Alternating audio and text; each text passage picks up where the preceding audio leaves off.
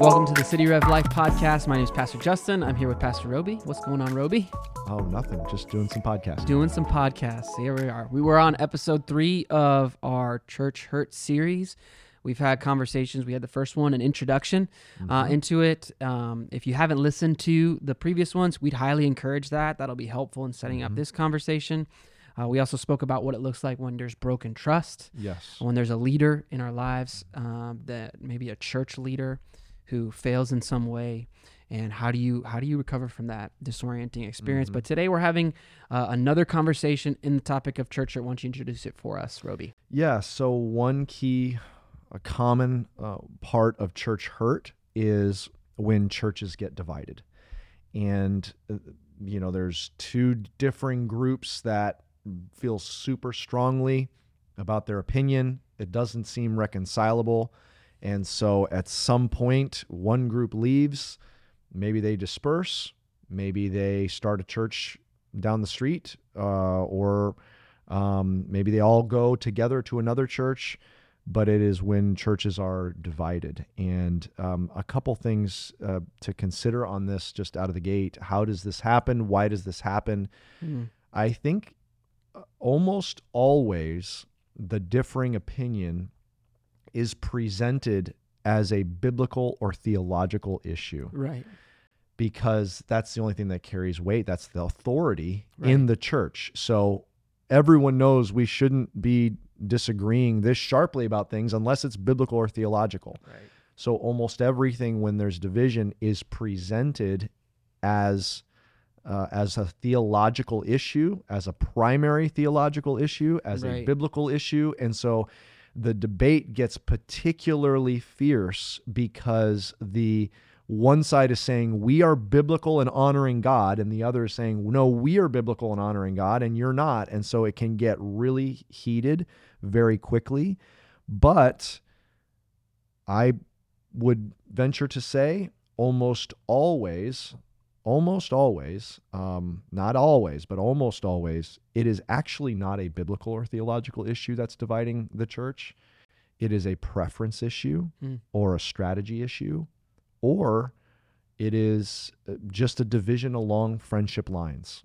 If it was truly a theological issue, then it is, and often those two divisions are along friendship lines. It's this whole Sunday school class or this whole small group and this whole small group and this whole ministry are all on the same page. These small groups and these Sunday school classes or these ministries are not.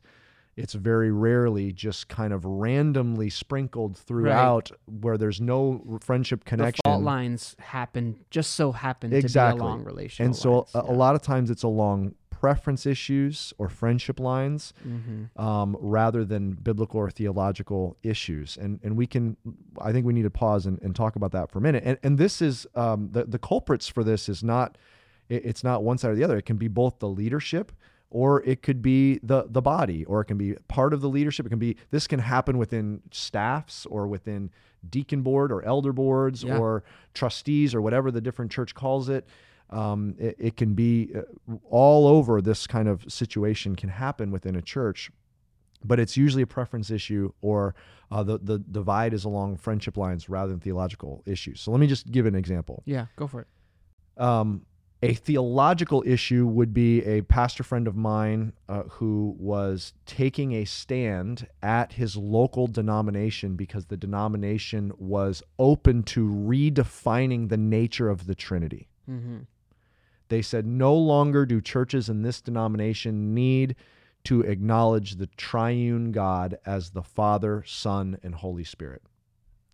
That is a theological issue. That is a dividing line. That is a place to take a stand.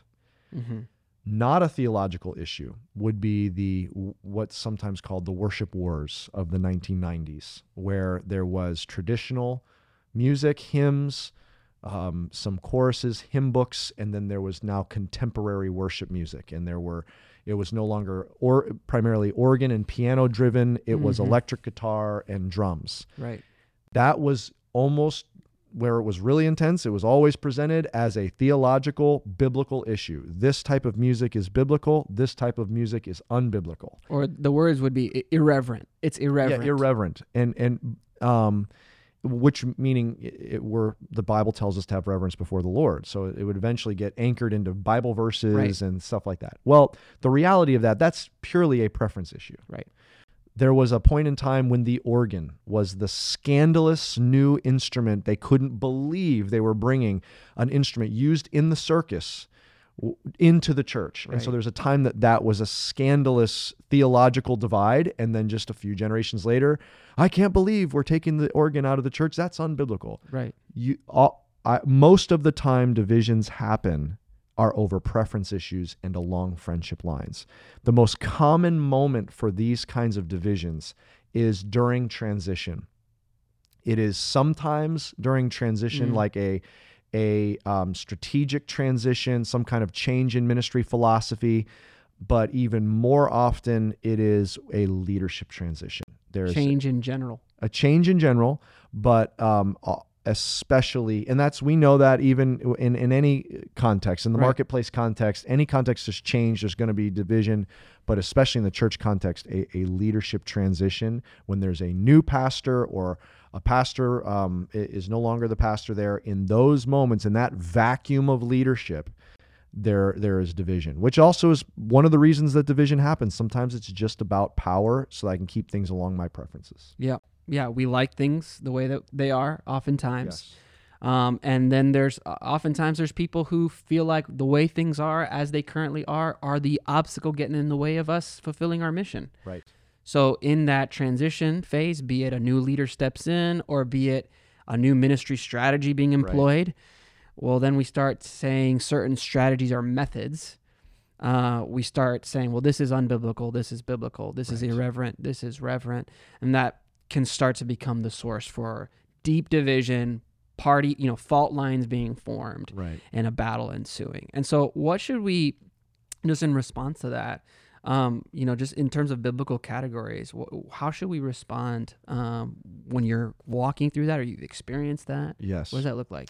Sure. I think that when you're a part of a church or have been part of a church and they're walking through some kind of change or transition, it can be a new name, it can be a new location, it can be a new strategy, or it can be a new leader. And those moments, I think one key thing has to happen is we have to acknowledge we have a lot of emotions. We have to acknowledge that this is probably not a theological, biblical issue, but there's something about that old leader or that old location or that old methodology that meant something very significant to me. It's not insignificant. I need to acknowledge that pain, and I probably need some time to grieve. Yeah. And so as I'm grieving that, acknowledging what it is, this is not a heretical breach of theology. It is, I'm grieving, I'm sad. And I need time to grieve that leader's no longer here, that my church is not going to feel like it was before. It's going to feel different. And I need to grieve. I also then need to acknowledge that God is doing a new work. Mm-hmm. All the time, God says things in the Bible like, sing to the Lord. There's a command, sing to the Lord a new song. Behold, I'm doing something new. Behold, I make all things new. He's bringing new wine and new wineskins. God is a creative. He's recreating. There's going to be new things. And I need to grieve, and I need to have acceptance that God doesn't leave things the same. There's a new generation that needs to be reached. And so we have to I have to grieve that, and that's legitimate. I need to grieve that that's lost, but I also want to have some acceptance of God doing a new work. Yeah, I like what Pastor Josh Bramos, he talks about this often, about a lot of times when we experience the Lord through a particular way, or a particular ministry was so impactful to us, and there was a way that it was done that was really powerful, we can fall into the trap of putting our trust in the method, in the style of the ministry and the strategy, Right. and think it's an equation and attach that. And when we do that, we're not walking in faith. We're not surrendering and submitting to the Lord. We're putting our confidence in this strategy, in this system.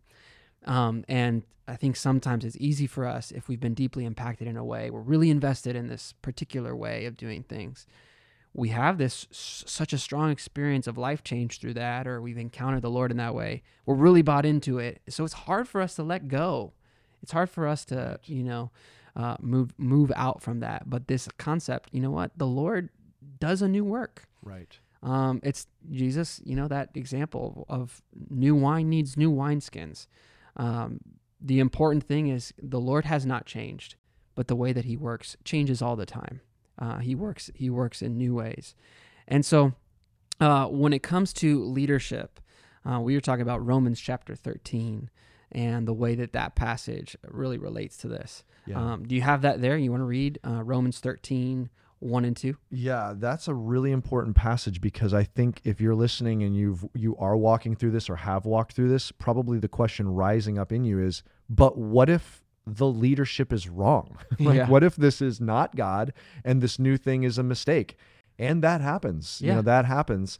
What do we do? And this is where understanding God's framework of leadership is so important. Here's what it says. This is Paul in Romans 13, 1 and 2. Let every person be subject to the governing authorities, for there is no authority except from God, and those that exist have been instituted by God. Therefore, whoever resists the authorities resists what God has appointed, and those who resist will incur judgment. Very clear instruction from Paul.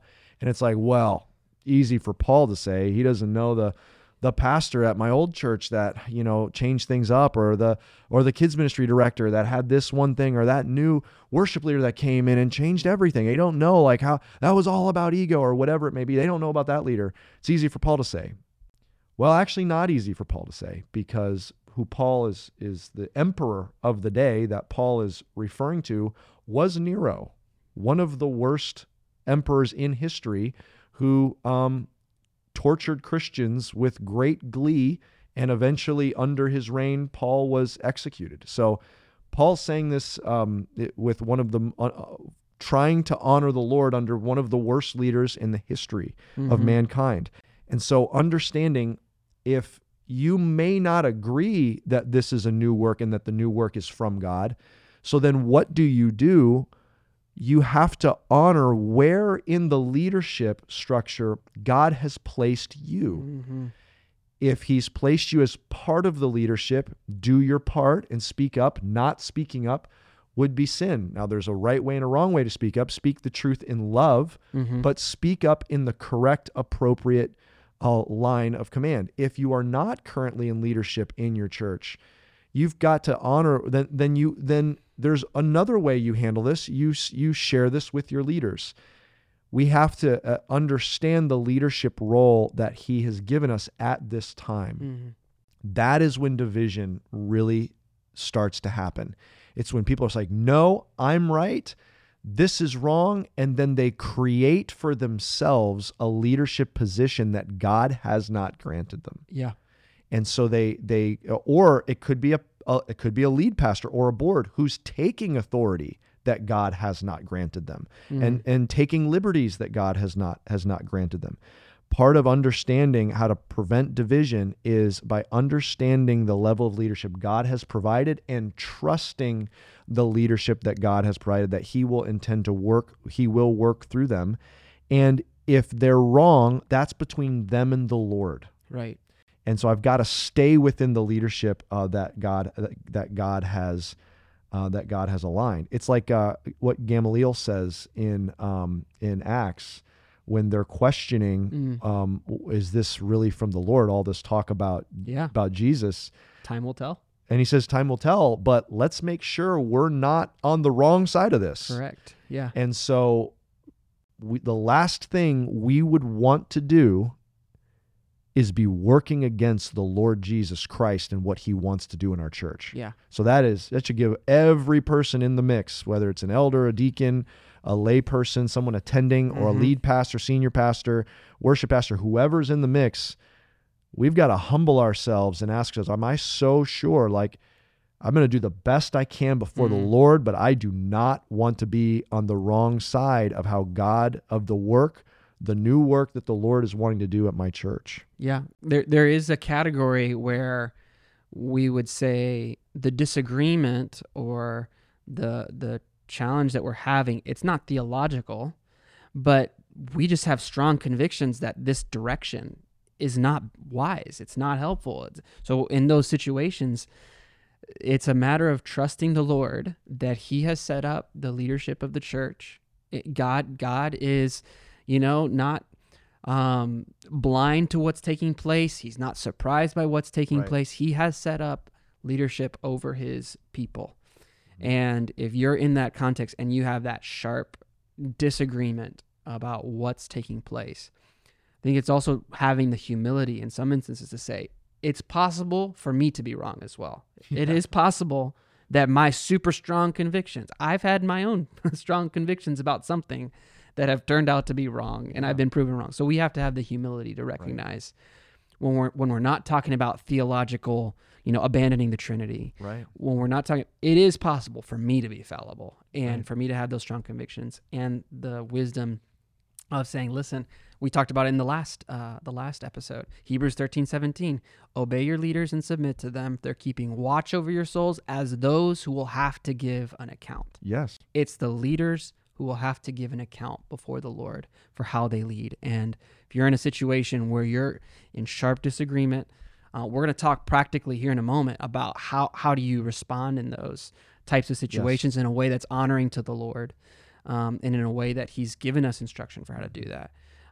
But the way that we approach that is with the humility of recognizing, where has God placed me sovereignly? Like he's in control. He's placed me in this position at my church. Right. He's placed these other individuals in a different place. Yes. Yeah. So just to kind of think through, there's different people listening to this podcast who have experienced pain in the area of church disunity, church division.